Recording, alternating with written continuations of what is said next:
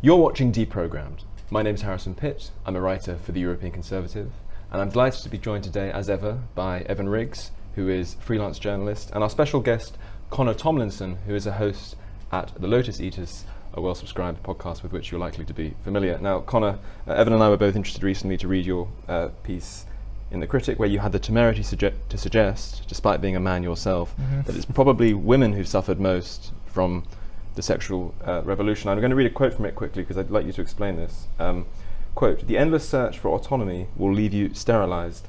Only when sex-embedded power dynamics are embraced as complementary will sex and civilization be good again." Can you explain to our viewers what you mean by that? So, as I put in the article, this idea came out of a conversation I had with Mary Harrington, of where she objected to Generation Z and some of the later millennials performing as trad wives and the like on TikTok.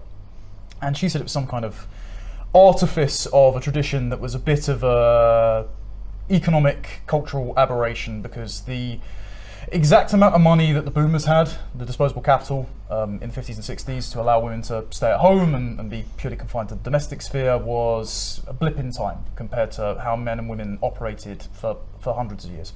And she said, in contrast, the left-wing version of that is quote-unquote kink culture. And to put it PC, there is a reason, for example, that 50 Shades of Grey was one of the best-selling books at the same time that feminism exploded in the cultural zeitgeist. And the reason is, and this is what she said, kink is a kind of nature reserve for libs who want equitable power dynamics in every other sphere of life except in the bedroom. Exactly, put it perfectly. And so I said, as I've been talking to her offline, accepting and going along with naturally embedded disparate power dynamics is going to be much better than constructing all of your intimate personal and broader economic and political relationships around having a golden parachute that you can pull at all times, which is total financial independence and total emotional independence from someone you're meant to be reliant on. And it's funny, so you've located it in the sexual revolution. Ivan Illich, who's an interesting author, he wrote in the 80s a book called Gender. And he uses gender in a really weird way, and I think we need to, as a culture, retune our language around that, because the feminists have captured it as to mean this performative Judith Butler-esque style costume which is confining men and women. He said, no, the distinction between gender and sex is actually a post-industrial problem, of where the Industrial Revolution was a disjunction from how men and women naturally cohabited, worked to stave off privation, collaborated, and had marriages of kind of economic necessity, but also we got along. You know, we were mutually struggling upwards and nobly. As soon as the Industrial Revolution came along and made it so that lots of women couldn't work on their domestic sphere, it outsourced a lot of their work to the public sphere. Then that sex distinction was made all the more apparent, and so because the feminists then came along and said, right, okay, well, women are at a disadvantage, so we need to conscript them into the market and they need to have complete economic independence. Then you have these pressures to make women compete on the same terms as men. There's a reason that Simone de Beauvoir finished her 800-page tome of utter waffle, The Second Sex, with the word brotherhood. And it's because technologically, culturally, we needed to level out women's reproductive capacity, their personal interests. You need to propagandize out of them women's personalities in order so that they can compete for the same resources in the market as men on the same terms as men. And what that's led to is men and women being at each other's throats for the last 50 odd years, and people being so completely dissatisfied that now women are turning around and going, well, where are all the good men gone? And 50.2% of women, I think it was reported in The Guardian last year, have no children by the time they're 30. It's something that Stephen Shaw said, we're going to be facing the pandemic of unplanned childlessness of 800 million people by 2050 who wanted kids and didn't have them. And then on the flip side of that, 27% of men 18 to 30 report having no intimate partners in that time. So there's a giant crisis of millennial, Gen Z people who have been disserved by the industrial and sexual revolutions, who are saying, well, all I wanted was 100 years ago I would have had a family and a house. I mean, I'm in this camp, you know. And now what has sexual or political liberalism really done for me? How much of it do you think has to do with the fact that we in the modern world, we live amid such plentifulness in many ways, that it becomes easy for people to, particularly if they're older, to convince younger people that it's almost as though they can have anything, and there are no such things as trade-offs in life fundamentally. So if it's something, I don't know, for example, most women, by the time they hit their 30s, will begin to, young women today, but by the time they hit their 30s, they will begin to acknowledge that, you know, having a child might not be the worst idea in the world. You know, it's almost as if that natural calling becomes all the more urgent at that time in their lives. Yet if they've lived their 20s in such a way that they weren't expecting to hit that sort of time horizon, they're going to be extremely disappointed. And I wonder if we're doing a real disservice to young women in particular by convincing them that you can both chase the bag, as it were. You can be a sort of, you know, a career woman, and also you can revert back to your natural calling in your 30s when you know it's going to be much harder to achieve that form of life at that point. Well, men and women aren't in a mentally preparatory state to be parents because you've elongated adolescence until your mid-20s because of education. And then, again, the entitlement schemes that have been slowly creating an inverse economic and demographic pyramid with the boomer generation.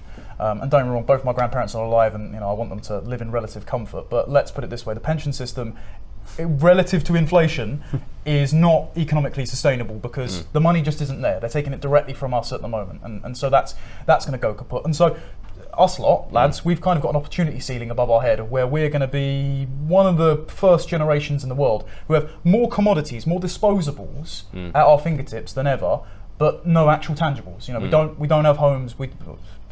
Many of us don't have homes, don't have families, we don't feel anchored, we're kind of rootless. And so that bled over into the attitude, and this is why I put it at the heart of liberalism. I know there's a hell of a lot of commentators on the right, prominent figures, James Lindsay's one of them, Jordan Peterson and the like. They've pointed out where lots of modern pathologies have their roots in Marxism. And that's totally true for the likes of Simone de Beauvoir, the critical race theorists. But Marxism and liberalism are two cheeks of the same post-Enlightenment backside because they're aiming at the same problem. They're aiming at total autonomy, total solvency of the individual from social bonds, and at the same time, the maximum amount of material goods they can get without having to depend on anyone.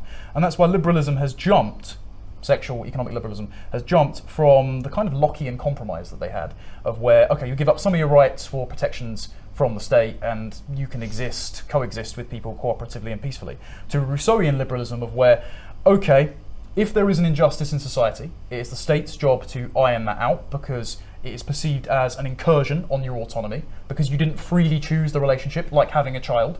That means that you can either outsource it to a surrogate or abort it at any time you so choose, and that you shouldn't have a physiological dependency on that child, or you shouldn't even be intimately connected with your own body. So you can mix and match parts with trans ideology. This is why the Marxists, and also I think it was Mao quote that said, nature is a revolutionary enemy. Well, Jordan Peterson was pretty prescient back in 2018 with Kathy Newman saying the Maoists and the trans activists have the same idea. So do liberals.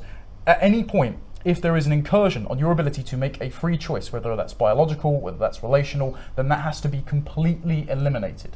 And all that's left us is in a listless place of where we're basically Rousseau savage, aiming around in a civilization full of abundance, but without anyone to depend on. And has that made us happier? I mean, I can't say it has. So what you're saying is liberalism is fundamentally unsexy? Yeah, well, so Mary Harrington decided to tweet out my article with a meme that she said was too toxic for Maine, but she just decided to roll with it. And her one was make government kinky again, which was kind of the thesis I got to there. And the reason you jumped to that, and that was one of the paragraphs I put in there, was, okay, if abstract hypotheticals like total informed consent, which again the government don't seem to be wanting to give us regarding vaccines and lockdown, but neither here nor there.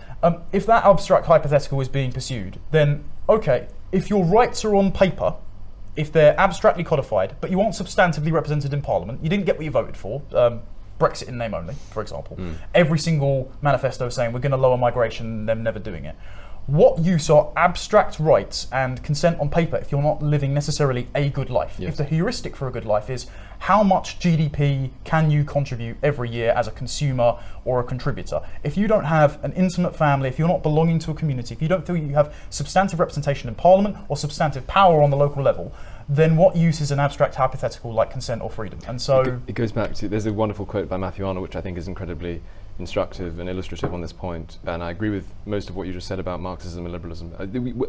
That goes back to one of my favourite quotes by Matthew Arnold, which I think is extremely instructive and illustrative on this point, where he makes it very key that freedom isn't, you know, an unalloyed good unto itself. He says freedom is a fine horse to ride. It's an instrumental good in that way. It's something that we need in order to flourish, but it is not flourishing unto itself. He says freedom is a it's a fine horse to ride, but to ride somewhere. So one thing that I certainly prefer about the Anglo-American understanding of freedom is that it makes a point of making them plural and enumerating them. So it talks about basic freedoms and thought, speech, liberty, thought, speech, assembly, conscience, these sorts of things. These freedoms are made incredibly particular, so that they're not vulnerable to tempting people into thinking that the sort of liberalism they should entertain is one which is incredibly proselytizing and which is always seeking to corrode exactly the sort of social bonds, many of which are just as crucial to our flourishing and maybe involve duty as those basic freedoms themselves. So in order for freedoms in the plural sense and duties to be brought into a harmonious realignment, it requires a continuous tradition rather than a perpetual war against any kind of social bond, whether it's the bond between mother and child, whether it's the bond between citizen and the national community to which they belong. Once you're in that more dangerous Rousseauian camp, the constant battle cry is always going to be to make the theoretical purity, to make good in practice on the theoretical purity of liberty. And at that point you're going to be fighting a constant war against everything until even in the present, so depending on which point you are in history, the battle cry will be against something else. Maybe it will be against motherhood in one period of time, maybe in another period of time it will be against nationhood. Today we're even seeing that it's a battle cry against nature itself, and the fact that nature itself imposes limits on people. And the thing I find hilarious about this is that at the same time that we're having these at the same time that this sort of hyper-aggressive liberalism is corroding all sorts of things that are incredibly valuable, it's disregarding those customary freedoms like freedom of speech, which are, I think, in fact, very important. So we live in a culture which is countenances OnlyFans, but is increasingly queasy about free speech. And so what kind of freedom is being venerated in a culture like it's completely topsy-turvy? I think the problem too that you address in your article, and it's something that we are inevitably going to have to deal with, and this is something that's going to be coming up very quickly on us culturally, and it's going to hit the women first, but then also the men, is like you have the freedom to kind of pick whichever horse you may want and just sort of meander around in a stable without actually really going anywhere. But by the time you hit 35 and you realize, oh, I would actually have liked to made my way to a house and 2.1 kids and a loving family, I should have probably started out on that journey 7 years ago. Exactly. I think a lot of latent rage, for lack of a better term, is going to be expressed by women against men, and I think against society in general. And I think we're just basically starting to see that now. I think with kind of some of the, I don't know if you guys saw the video of the school teacher berating a student about not accepting another one of the students as being cat or cat gender in this attempt to kind of proselytize and convert past, a teacher's sort of normal acceptable boundaries to really kind of be a devouring mother, as Peterson might say, to her own pupils. I think what we're then going to see is this kind of writ large in society, which will be kind of I don't have my own kids, but there are kids about, so they're all our kids now. And I think we've actually seen this with some of the stuff coming out of America and out of the White House, direct from the desk of Joe Biden in the last few weeks, where it's like, these are all our children, we all need to take care of them. It will be sort of a collective subsumation of the family in order to satisfy the latent desires of motherhood that we have failed to fulfill for many women. Well, it's happening over here, and I've done a hell of a lot of research recently for our podcast. I did a 2-hour breakdown on all of the, I say all of, a comprehensive literature review on the psychological, physiological and economic impacts of daycare, the daycare industrial complex. And that was brought on by the fact that Jeremy Hunt has now subsidised 30 hours a week of childcare from 9 months to 2 years old. And frankly, there is no clearer example of liberal market pressures acting as a solvent on the intimate bond between mother and child than that. Because, and there's a stunning meta-analysis that I looked at in Science magazine that saw that if babies at the start of the day are taken away from their mother at the peak of their blood cortisol and placed in a daycare setting, not only does the blood cortisol stay really high throughout the day, that becomes their sort of homeostasis of stress level throughout their adolescence. So mass daycare from the 1980s, and we're wondering why there are so many psychopathologies, why the level of antidepressant prescription is way, way up. Antidepressants, by the way, one of the leading drugs used in the suicides that they also increase the suicidal ideation of. So we are utterly underserving an entire generation of people for the sake of registering another activity, motherhood specifically, on the economic balance sheet. Because, again, Homo economicus is the primary mode of consideration of social organisation. The idea, the classical economic idea that we're fundamentally profit maximising creatures rather than creatures, relational creatures, which is it takes one aspect of the human person which needs to be taken into account, the fact that oftentimes we are profit maximising creatures, and it sort of turns it into an ultimate value. It ultimately it completely fetishizes it. That's a really interesting. When are you going to be writing on that soon? That's out. It's currently behind the paywall on notices, but I would like to. How disappointing. I would like to put something out there that makes the data a bit more accessible. I see. Do you think there's any credence to the argument that Mary Harrington points it out in her book, Feminism Against Progress, that back in the day, mothers would they would weave at home, right, where their kids can kind of run underfoot, but then as soon as everything moved to the factory, right, like you can't have a toddler like running around like heavy machinery. But as we kind of transition into this, post-office work-life balance with everybody just doing work from home, you have people like Mary or like Louise or these super moms who are able to kind of work and be productive members of society, but also while surrounded by their family. As long as you have Wi-Fi and a laptop, you can be, you can have 6 toddlers around you as long as you're able to chime in. Do you think that this will kind of level out this pressure, this sort of economic pressure against the family, or do you think that these trends are basically going to continue unabated until people decide to buck Homo economicus as a concept altogether? I think we're at a bit of a fulcrum moment, because I think there's great potential there to do a technological version of a reversion to the 1450s, of where both members of the household are contributing something to the domestic economy, while also the mother can be more flexible, do more part-time, more remote work. Both Mary and Louise, I think, have acknowledged that that is a benefit of women only participating in the knowledge economy. However, that's a really valuable role.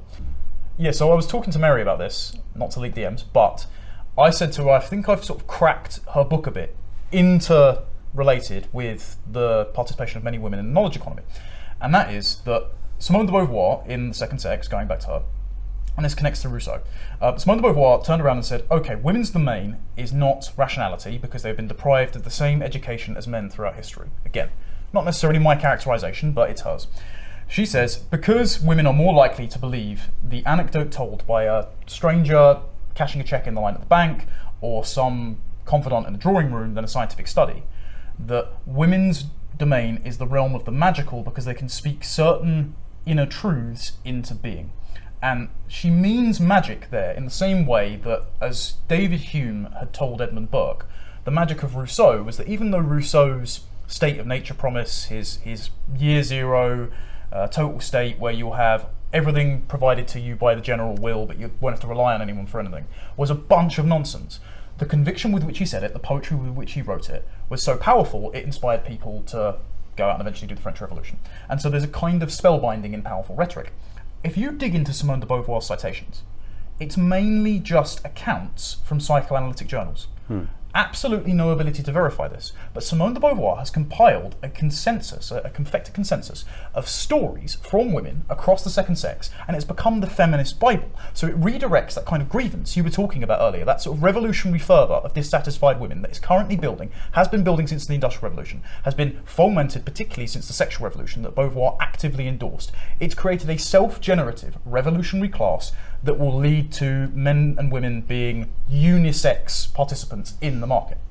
And so what Mary's done, and what Louise has done by onsetting a bunch of women my generation participating in the knowledge economy, sharing their story, saying that the pill has ruined my life, saying I wanted kids and I've started too late. It's created a new consensus of stories, quite literally weaving, as she ends in the line of her book, a new narrative that is counter to the feminist consensus that has captured an entire generation. So what they've done is quite clever. They've taken Beauvoir's insight and run with it, and done that weaving that women were doing in the 1450s, but through storytelling online. And so that's actually a really encouraging thing. The only issue there, and this is a much broader conversation, is with the interjection of AI, you're going to have a lot of alienation from a lot of technical jobs, from the service industry, from even the data processing industry. Like a lot of people have turned around and said, okay, well, I'm an accountant or I'm a programmer. I guess I better start learning AI prompts instead, because I may as well prompt it properly to do my own job for me eventually. If loads of the knowledge economy and the vocational economy are wiped out, then the other side of it is we do know that there are a bunch of technocrats, whether it's in Davos, whether it's in Westminster, whether it's in the EU, who see us as, Novel Harari's phrase, useless eaters, and they're considering what to do with us. And they want us to be the Rousseauian general will state that provides everything, just in the metaverse, so it's powered by renewables, so it's the minimal amount of resources but the maximum amount of consumption. And so we're at a bit of a crossroads here. We could go down the positive road. Unfortunately, there are political powers that would very much like to see us go down the negative road because it's more cost effective in their calculation.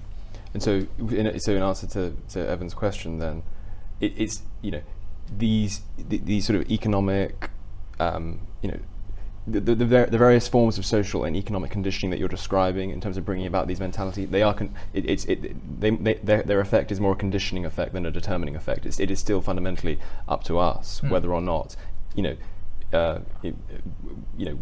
could stand to benefit from the way in which the knowledge economy, as you say, the fact that more people are going to be working from home, that could, if we were to if we really were to make good on this moment, that could produce a renaissance in motherhood. Motherhood properly understood, but equally, as you say, there are forces that we need to fight on the other side. I mean, how do you think we can? Because one thing that I have noticed that I do think is problematic, to use the favorite left-wing phrase, which is incredibly tedious, but I think it is problematic, is that a lot of this conversation, I don't usually like playing identity politics. I think identity politics is for the most part an incredibly corrosive and divisive and tribal thing, and I don't want to have anything to do with it. But I'm a little more sympathetic to identity politics when it's dealing with the differences between men and women, because those differences are real and they need to be taken into account much more than other sort of dimensions on the intersectional cat-gendered children. Exactly. Yeah. Exactly. Well, there you go. Exactly. But so I wonder if it's a slight problem, and it's not exclusively true, because you do have women like Louise Perry and Mary Harrington in this space, and it's very good that, and I know lots of a good number of young women who are being very influenced by them.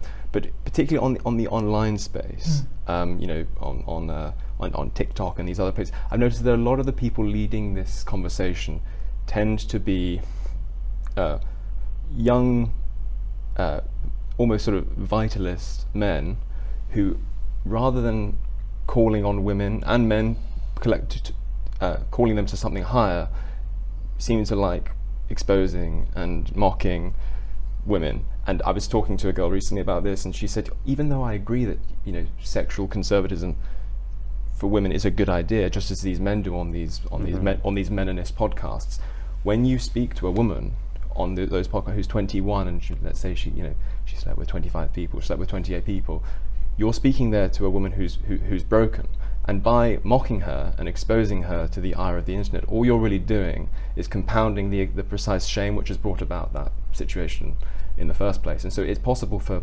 these men to win the argument, but to completely lose the battle, because all we end up doing is fueling the cycle of resentment. I wonder if there are things that we can do better on that score, because it does seem to me that a lot of, even though I agree, as I say, with a lot of what's being said in that space in intellectual terms, the way it is said does matter, and it's possible to say that without being some kind of cringing lip. Purity spiraling on the right is never pretty, and the people doing it tend to I don't know, I think they tend to reveal themselves more often than they think. Yes. It's usually just, bitter sort of incel-esque misogyny or unbelievably overactivated sort of disgust response towards any woman who doesn't fit your sort of perfect characteristics, which is a great way to make sure that nobody will ever touch you, and you can add to that 25% of guys under 30 who aren't getting laid. Yeah. So I have a bit of a contentious take on this, and that is that I think, much like Marxism and liberalism, to use the same backside, red pill and feminism are the same. And that is because they are operating in that post-industrial paradigm where both men and women are competing in the unisex market for the same resources. They are naturally adversarial. If you look at most of red pill dating as I resent this hypothetical, abstract, platonic form of the Jezebel woman. If you understand that as them being proximate to a kind of resentment, it all begins to make sense. And that's why they want to win the micro battles rather than the war of re-engendering a kind of solidarity between the sexes so we can get along, so we can have wholesome relationships, so we can have families. Largely, they define themselves by material success. Absolutely. And this is why the body count conquest thing they never quite get over is unilateral. It's like, okay, this woman slept with 20 guys. Now that's terrible for women, whether it's to do with oxytocin pair bonding, whether that's to do with the amount of partners you have before you get married is a predicate divorce, whether that's risk because you don't know what kind of guy you're taking home and what he might do. And to that extent, the red pill community is right to point those sorts of things out. But there is a caveat. But also, lads, don't poison the well. Like, you're going out there and doing the exact same thing. And so do you really want to look your best friend in the eye when you've gone out and slept with his future wife? No. Do not create what is essentially the resentful feminists that are going to walk into some other guy's life as an emotional suicide bomber. Because that's another thing that's engendering this class of women that are going to hate men. If you're going to go around and say, I'm top G, I'm alpha, look at my Bugattis, again, another material marker rather than a sort of metaphysical wholesome marker, then you're saying, okay, I am entitled by nature of me being wise to whether pickup artist tactic or evolutionary psychology and biology that I have, I'm entitled to be the conquering warlord while all those betas just, languish off into the darkness. Whereas I would rather say, and this was the case for, again, hundreds of years pre-industrial, the family is the triumph of the everyman. And so this is the question.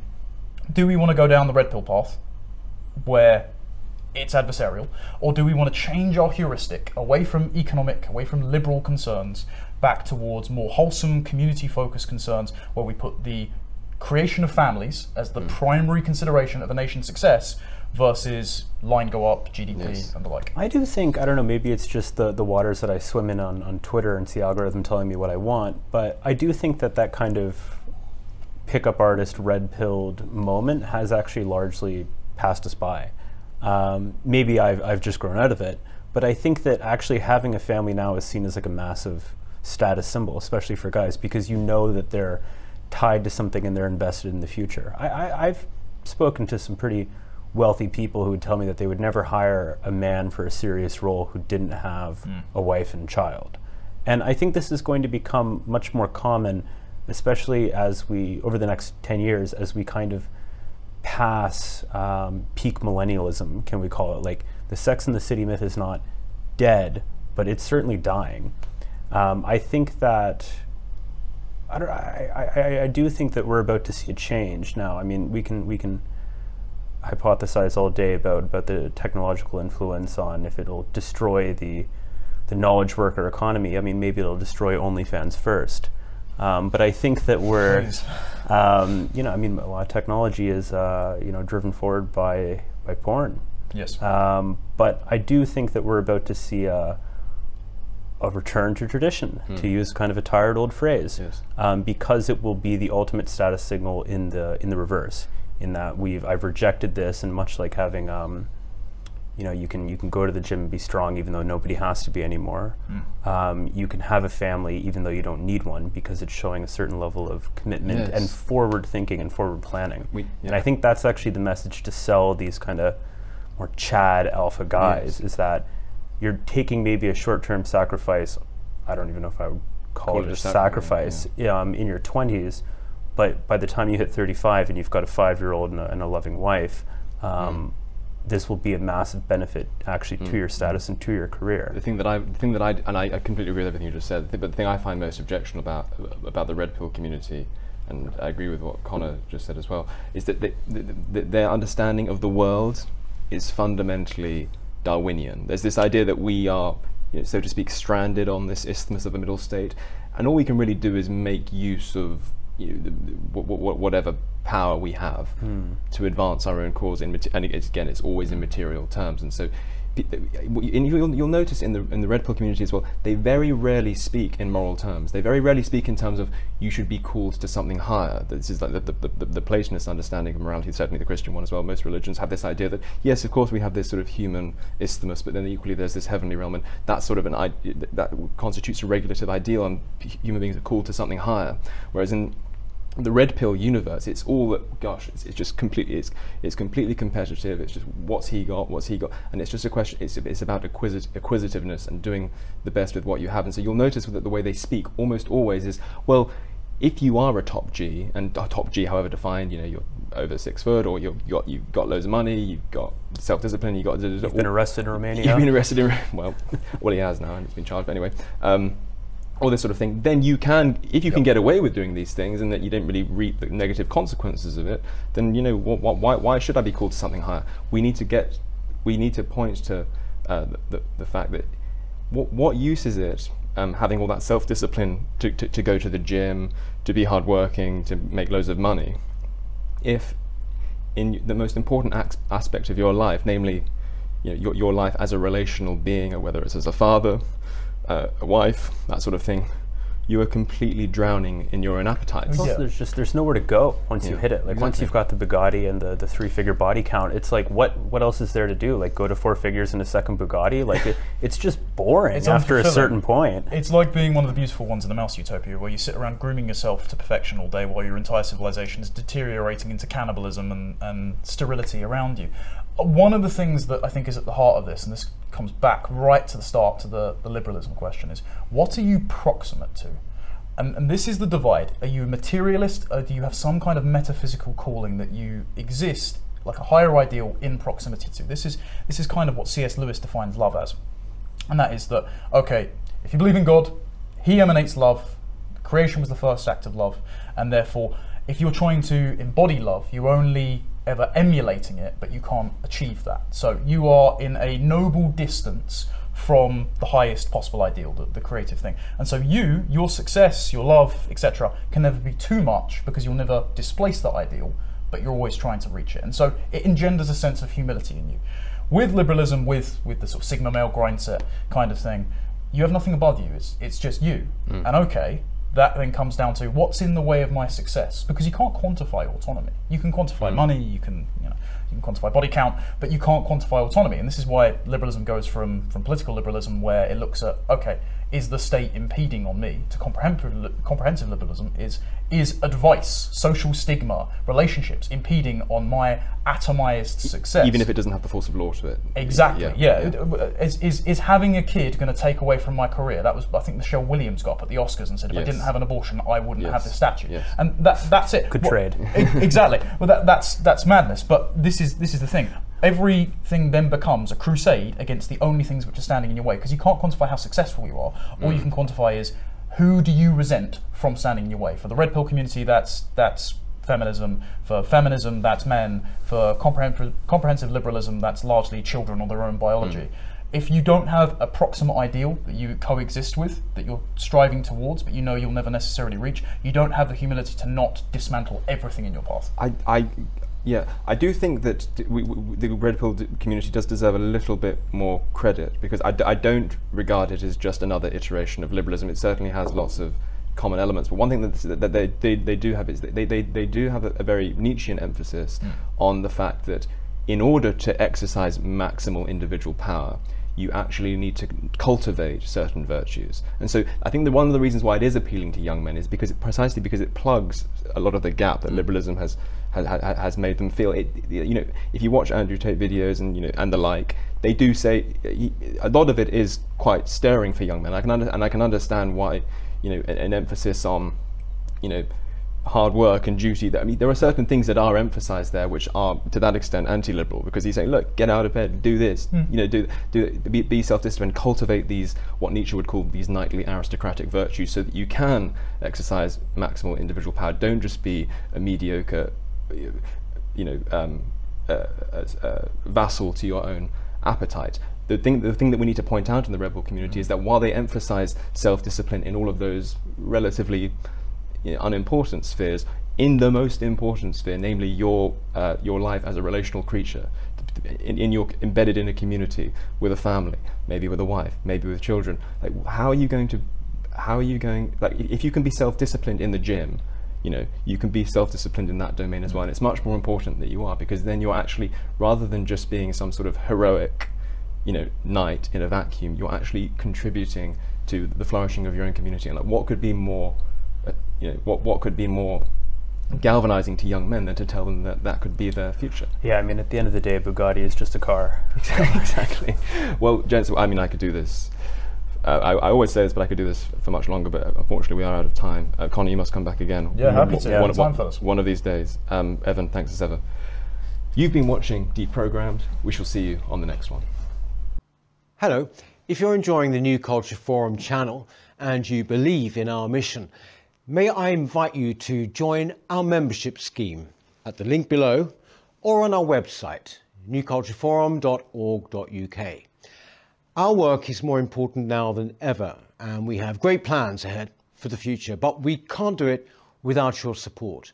From as little as £3 per month, you can help ensure that we continue on our mission.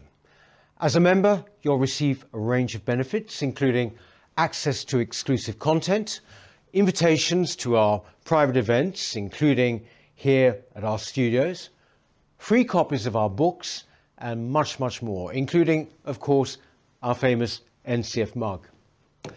If you aren't able to become a member, then please help us by clicking this button and subscribing to our channel.